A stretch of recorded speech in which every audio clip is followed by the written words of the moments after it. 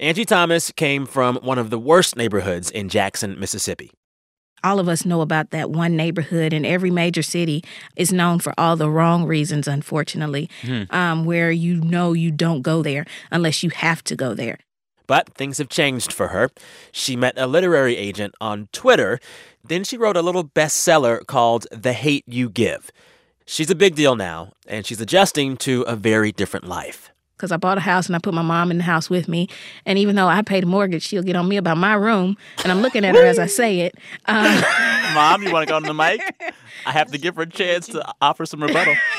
Come on, Mom. No. She's talking about looking at me. I'm looking at her, too. Because my room is a mess right now.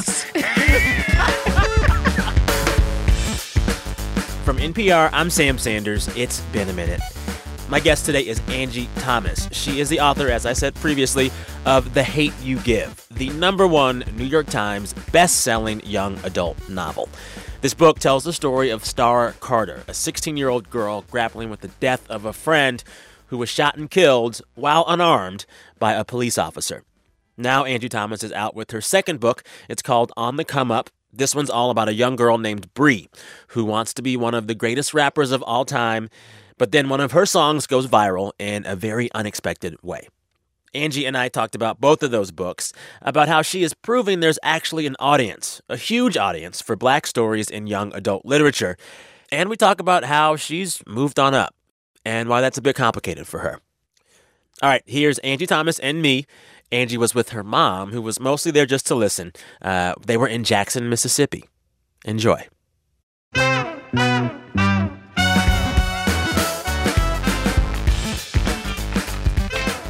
You write these epic rap battle scenes in the book, and I haven't, been transported into the feel of a rap battle that expertly since, 8 Mile.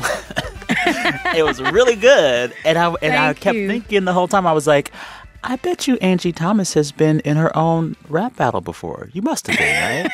That's all I kept thinking. Well, okay, here's the thing. First, I'm so happy you brought up the whole 8 Mile thing because that was like an influence on me when I was writing the book. In fact, I named the gym where they go to battle, I named it Jimmy's because that was the name of Eminem's character in 8 Mile. So that was my way of paying homage to that. Yeah. That's such a good movie. That movie, I have mixed feelings about Eminem, but that movie still slaps. Yes, that movie is a classic. Yeah. But I personally didn't battle when I was a teen. I was a rapper when I was a teenager, but I wasn't really good at it. I can admit that now. When I would do rap battles, I wouldn't even really call them battles because I would go and it was supposed to be freestyles, but I would be doing stuff that I already wrote, or sometimes which is a no-no, right? Right, that's a no-no. Pre-written is a no-no. So I hoped that with writing these scenes and with showing people the ins and outs of it and the internal part of it, of coming up with freestyles on the spot, that maybe more people would respect it as an art form, but I can't do it. But you are kind of writing some songs in the book. So this kid that Bree battles, he kind of has this minor hit in the neighborhood called Swaggerific. And the way you write out the lyrics, it makes me think that you've actually written a song in your head called Swaggerific. And I'm not going to ask you to sing it, but I am going to ask you to sing it. It's, the thing about Swaggerific is that it's a simple song. And the thing is, so many of these hit songs are simple, Yeah. I'm not going to call anything out. But if you really pay attention to some of these songs, it's literally just like a hook is just one word or a couple of words being repeated over and over and over. So with Swaggerific, I was just following that I don't want to call it mumble rap, but you can call it mumble rap. Mumble rap too. They follow a certain rhythm. So Swaggerific was just following that. It goes swag-erific. So call me terrific. Swag-erific. Swag-erific. Hey, swag. I get it. Now, if this becomes an actual song, I'm gonna just. I will quit being an author if that becomes an actual song. You better give me your producer credit. Right. I'm kidding. But, and then, too, with the title song, On the Come Up, You Can't Stop Me on the Come Up. You Can't Stop Me on the Come Up. That's following that whole thing, too, that we see now. It's a certain rhythm that rappers follow with hooks and everything. So, yeah, I was just paying attention to what's going on. But I try to just stay in the know, and I listen a lot to young people. I think as a writer, you have to listen to the people you're writing about. So I listen a lot. Yeah. Where do you find these youths to listen to? I realize many days, like there's some days where I don't interact with young people, you know, because like I'm at work and I'm at home and I'm with friends. Well, you know what? I get a whole lot of interactions through social media, especially Instagram. You know, I've come to realize, like Facebook, that's where I talk to the teachers and librarians who love the book. You know, Twitter is like they're not as old, but they're not teenagers. And then Instagram, that's where the teenagers are. You know, they come into my DMs or they comment on my posts and things like that. And then even at my signings and stuff, like once it was announced that my new book was about a rapper, I've had so many kids who've come to me at my signings and they're like, I'm a rapper. Can I rap for you, Miss Angie? And I let them do it, you know. Really? And I let them do it. I'm going to start posting them on my page if they if their parents give permission. But it's if nothing else, I get to interact with them and talk with them while on the road and stuff. So I absolutely love it because I'm glad to know that they feel like I speak for them. I think as a writer, as a young adult author, my biggest fear is that at some point I'm going to become the old lady writing books and trying to act cool. But right now they think I'm cool, so we're good. Stay with that.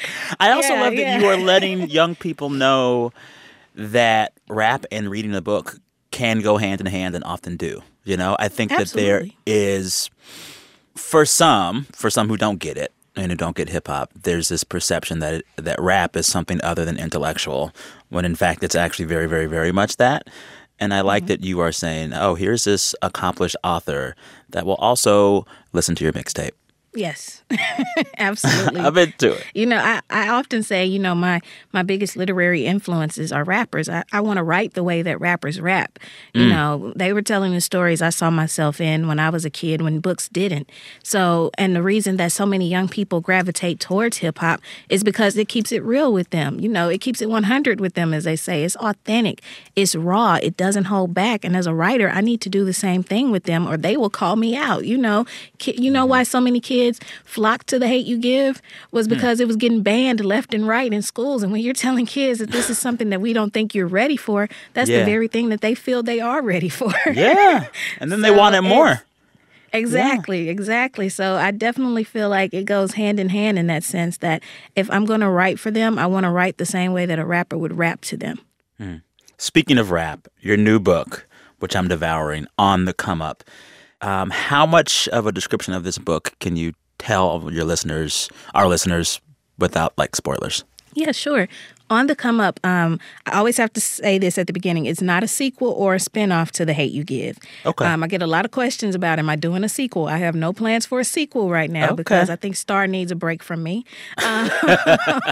But it is set in the same neighborhood as The Hate U Give. And it is about a 16-year-old girl named Brianna who wants to be a rapper. And her life is turned upside down when, one, her mom unexpectedly loses her job, and two, a song she makes goes viral for all the wrong reasons, and she finds herself in the center of a controversy that's too big for her to control. But because of the fact that she's a young black person in America, she's not given national interviews to make herself seem innocent. She's seen as a villain in this narrative. But as her family situation gets worse, she finds herself desperate to make it, even if it means becoming the very thing people have made her out to be.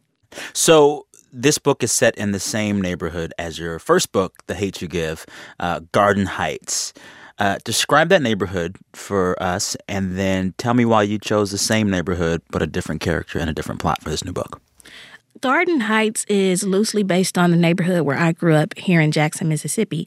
Garden Heights is that neighborhood that all of us know about, that one neighborhood in every major city where you don't go there. You know, every city has at least one neighborhood where you don't go there unless you have to go there. I decided to return there for a couple of reasons.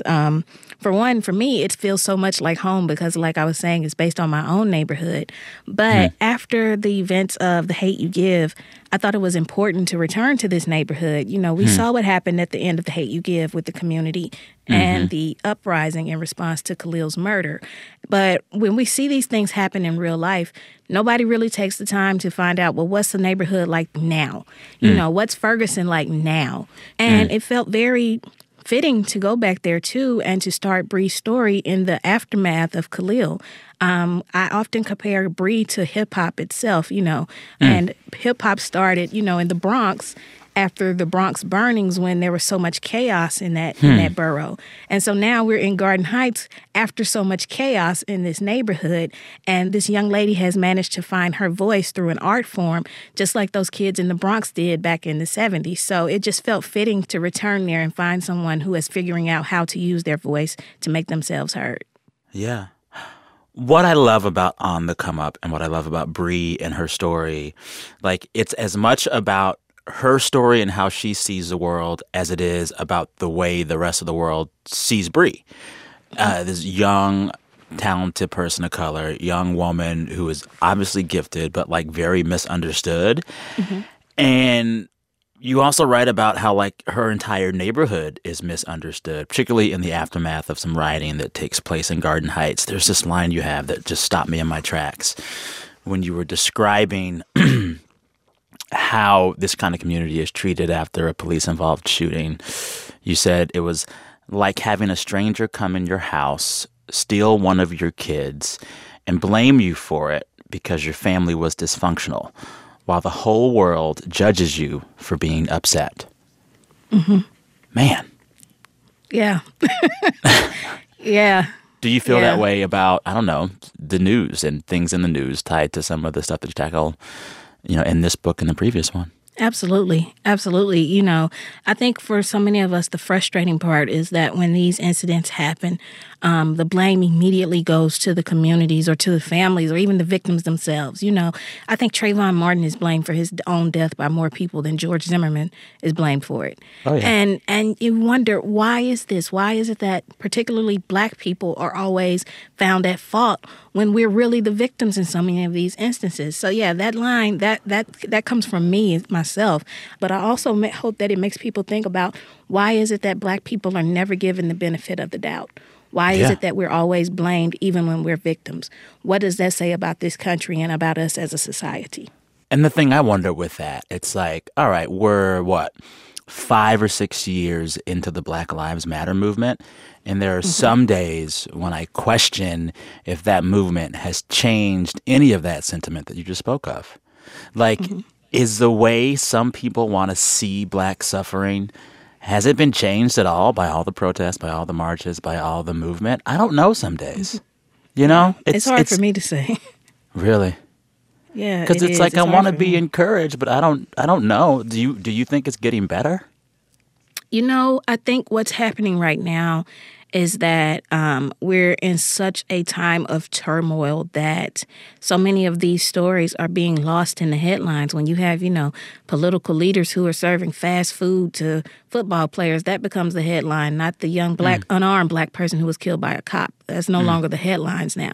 People are distracted by shenanigans, So, but then at the same time, I'm seeing some changes, I can say personally I've seen changes. I've had a chance to tour the world because of The Hate U Give, and I've talked to people around the world about the Black Lives Matter movement and things like that. And the fact that I had, like a 90-year-old white woman who came to me in tears at a signing and she told me she loves the book and she gets it now, that gives me hope. But on a large scale, it feels at times like as a society, we haven't made much, we haven't made many changes. Yeah.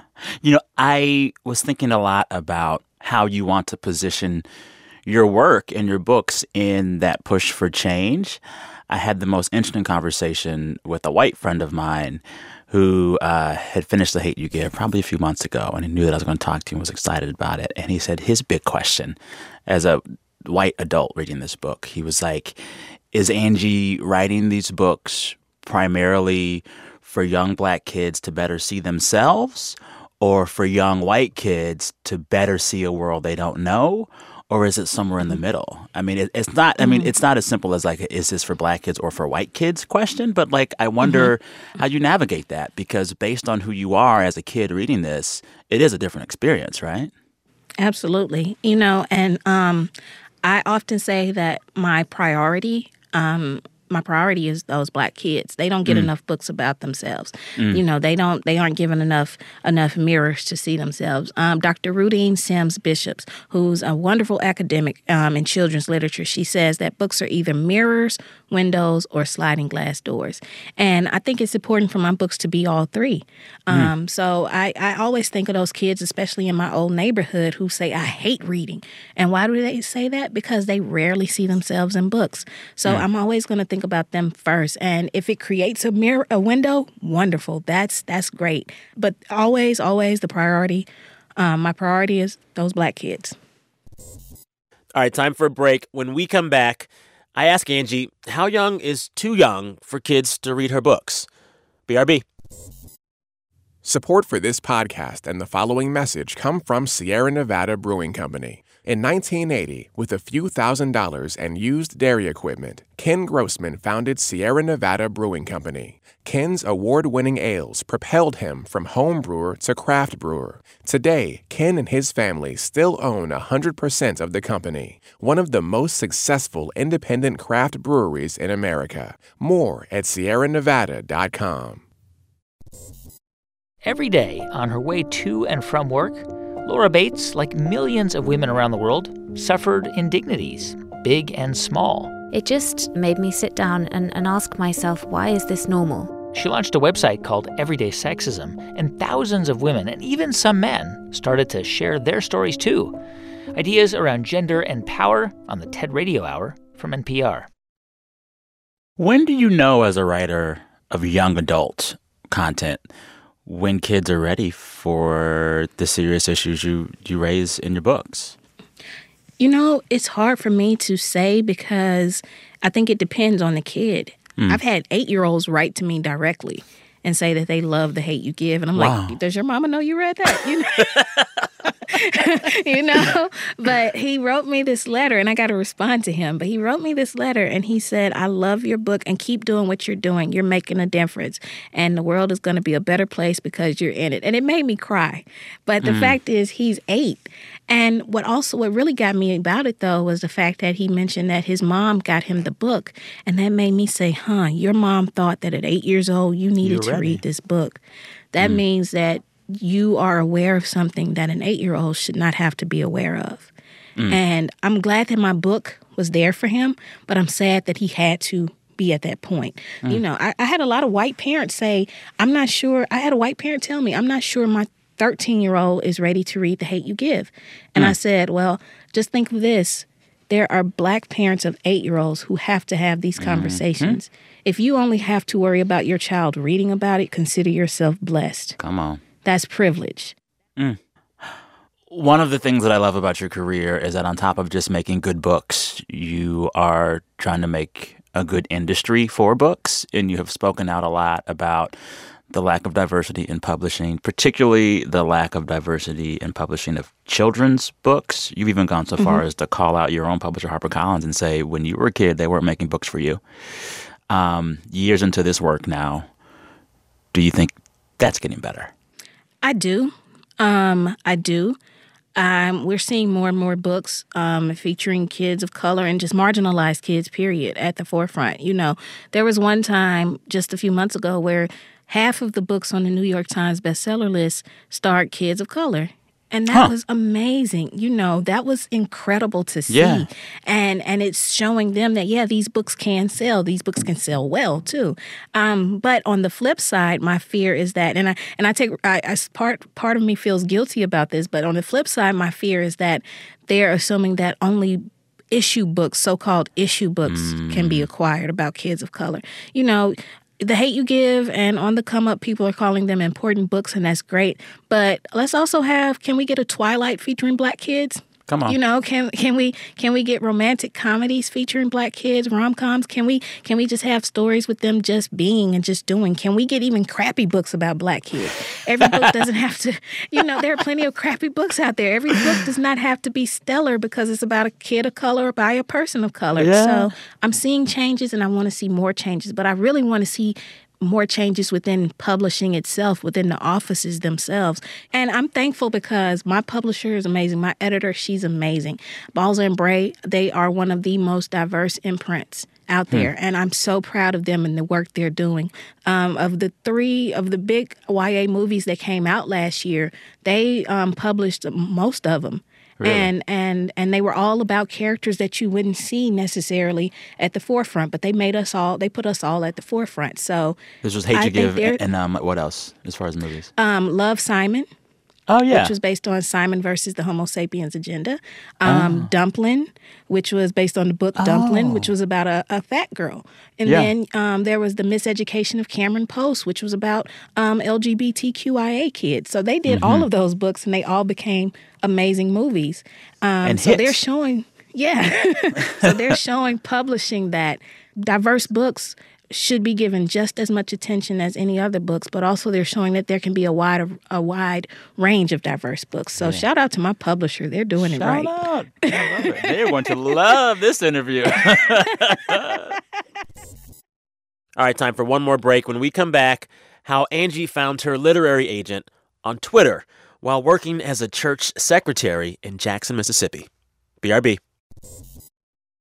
Support for this podcast and the following message come from the Annie E. Casey Foundation, developing solutions to support strong families and communities to help ensure a brighter future for America's children. More information is available at aecf.org. I'm Maria Hinojosa, and next time on Latino USA, we're joined by Gina Rodriguez, the award-winning actress and star of the show, Jane the Virgin. She talks to us about how growing up in a Puerto Rican family in Chicago made her the performer she is today. And she talks about new projects like her upcoming film, Miss Bala. That's next time on Latino USA. Another thing I love about your story is how it shows that, like, in terms of, like, diversifying publishing, there also has to be a reconception of what the pipeline even looks like. I think that there is a very traditional path one goes about to get a book published, and your story proved that you don't have to have that path. You found your agent on Twitter? Yeah. Tell folks that story. It's amazing. Yeah. I was in the middle of finishing up my edits on The Hate You Give, and I was considering sending it out to literary agents. But like a few weeks earlier, a study had come out saying that year alone, there were more books featuring animals and trucks as the main characters than Black kids. Good God. And for me, I know. And for me, I was like, wait, what? First of all, what? And then knowing that I have this book about this Black girl, and not just a book about a Black girl, but a book that's inspired by the Black Lives Matter movement, I immediately thought, there is no way I have a shot. So I was actually at my job. I worked at a church at the time, and I was on my lunch break, and I signed on Twitter, and I saw that a literary agency was holding a question and answer session. Basically, aspiring writers could just ask publishing-related questions and get a response. You know, there's so many things so many of us want to know, but we're so often afraid to ask, and here they were giving us a chance to ask, even if we sounded stupid. So I just asked the question using the hashtag. I was like, are books that deal with sensitive issues a no-no? And I wasn't even sure how to word it, but I was like, let's just put it like that. Okay. And so this agent, Brooks Sherman, he responded, and he was like, what kind of issues? And I said, the Black Lives Matter movement. I have a young adult book dealing with that. And he said, I don't think that any topic is off topic in young adult books. It's all about how you approach it. And I said, well, I hope I did it right. And he said, well, I'd actually like to read it. So the rest is history. I emailed it to him. And he read it, loved it, and signed me. And maybe 3 months after signing me, we went on submission to publishers, and 13 U.S. publishers fought for the rights to this book. Wow. So Twitter is good for something. I'm very thankful to Jack for that, if nothing else. Talk about Jack Dorsey. Yeah. Oh, my goodness. I also love, like, the entire backstory of The Hate You Give. Like, and I don't want to tell your story. I want you to tell it. But, like, you started writing this book, like, in college at, what is it, Belhaven University? Yeah, Belhaven University is a liberal arts school here in Jackson, Mississippi. I was in the creative writing program. I was actually the first Black student to graduate from the creative writing program. Wow. And that's really just because the program was young. I think I was part of the third or fourth graduating class, but still I was the first Black student. But then that also meant I was the only Black student a lot of times. So, like, when stuff like slavery got discussed, everybody looked at me as if I was there. You know? You're like, I'm not Harriet. Yeah. But I often found myself being two different people in two very different worlds. I still lived in my old neighborhood, and although it was like 10 minutes away from Belhaven, it was an entirely different world. If you've read the book The Help or watched the movie, like the neighborhood where the maids worked, that's where my school is. So it was totally different from my hood, you know. Yeah. And I found myself just changing who I was, where I was often. But while I was in school, a young man named Oscar Grant lost his life in Oakland, California. And I didn't know him personally, but I took his death very personally. Oscar, the last day of his life is the subject of the movie Fruitvale Station. Yeah. For those who don't know. So I wrote a short story about a boy named Khalil who was a lot like Oscar and a girl named Star who lived in those two different worlds like I did. So that's essentially how The Hate U Give was born. It was my senior project for college. So you're still in Jackson? For now, yeah. And you grew up there? Yes. It must have given you such a rich sense of history to come from there and to be, I mean, like, it's a place full of history. I was reading you grew up like 3 minutes away from Medgar Evers' home. Your mother heard the shot that killed him. Like you're walking amidst history in Jackson, Mississippi. I'm sure it must affect the way you write and how you write. Oh, yeah, for sure. You know, Mississippi is known for two things, racism and writing. And I happen to be a writer who writes about racism. It was kind of inevitable. But, yeah, you know, I think it was William Faulkner who once said, if you can understand Mississippi, you can understand America. Because what happens here, it happens all over the country, you know, and the history we have here is America's history. And for me, I have to say, you know, I have to admit, like, I'm struggling with it now. Do I stay or do I leave? Because as a Mississippian, the relationship with this state often feels like a relationship with an emotionally abusive parent. You still love them, but at times you're like, I don't need this. This is toxic. But you're staying for a while? You could easily move anywhere you wanted to at this point, right? Yeah. I'm definitely considering at least just living here part-time within the next year or so. Really? And just making it a part-time residence. Yeah, I'm still trying to decide because the struggle for me is I like staying because if nothing else, I give the kids here an example and show them what's possible. You know, Nelson Mandela always said that he made sure he shook people's hands because he wanted them to feel what's possible. So I want kids in Mississippi to see me, to know what's possible. I grew up knowing that Oprah was from here, but it didn't click that Oprah was from here because I didn't see Oprah. She is more than welcome to fix that by coming to my house or something. But I love you, Oprah. There was no shade at you. But I knew she was from here. But I wasn't used to seeing people every day or even just around town and knowing that they were doing things like this and they were still here, that it was possible. So that's why it's a struggle for me to decide whether to stay or to leave. Yeah. A thing I read about you was that since your career took off, you moved into a gated neighborhood. Yeah. How does that feel? I mean, particularly writing about the communities that you write about in your books. Did you feel like you were leaving some of that reality when you moved on up? Oh, yeah. I had a struggle like Maverick struggled in The Hate U Give, you know, like does leaving change who I am? And I had to just realize that it doesn't. You know, the weird thing about specifically the Metro Jackson area is that a lot of the nice neighborhoods and safe neighborhoods are gated. And it always makes me think of this line that CeeLo Green had in one of the Goody Mob songs. He says, but every now and then I wonder if the gate was put up to keep crime out or keep our in. I think about that a lot when I see when I see these gated neighborhoods. So moving into one, I was like, But I had to come to the realization, like Maverick does in the book, just because I don't live there doesn't mean I don't care about what happens there. So I'm making investments into that community. I want to do things to continue to improve that community, even if I don't live there. I had to move for safety sakes, because when all dope boys start saying, "Oh, she got money, you need to leave."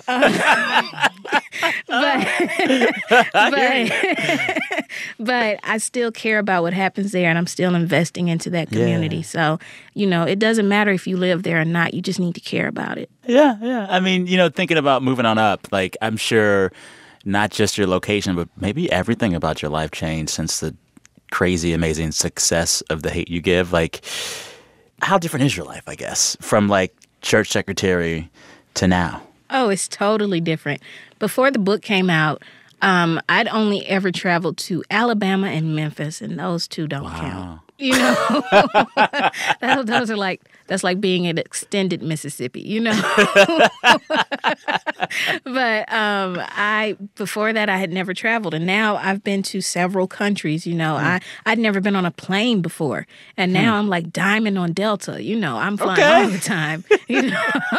So that's changed, and just being now a recognizable person. I was in Kroger the other week and somebody recognized me, and I'm like, dang, I just can't come out the house now and look any kind of way. Somebody's going to be like, Angie Thomas was in Kroger in her robe. What? I can't do that. Yeah. So people recognize me now. But I'm thankful that, with my family, I'm still the same. Everything's still the same, My mom will still get on my case about my room looking a mess because I bought a house and I put my mom in the house with me.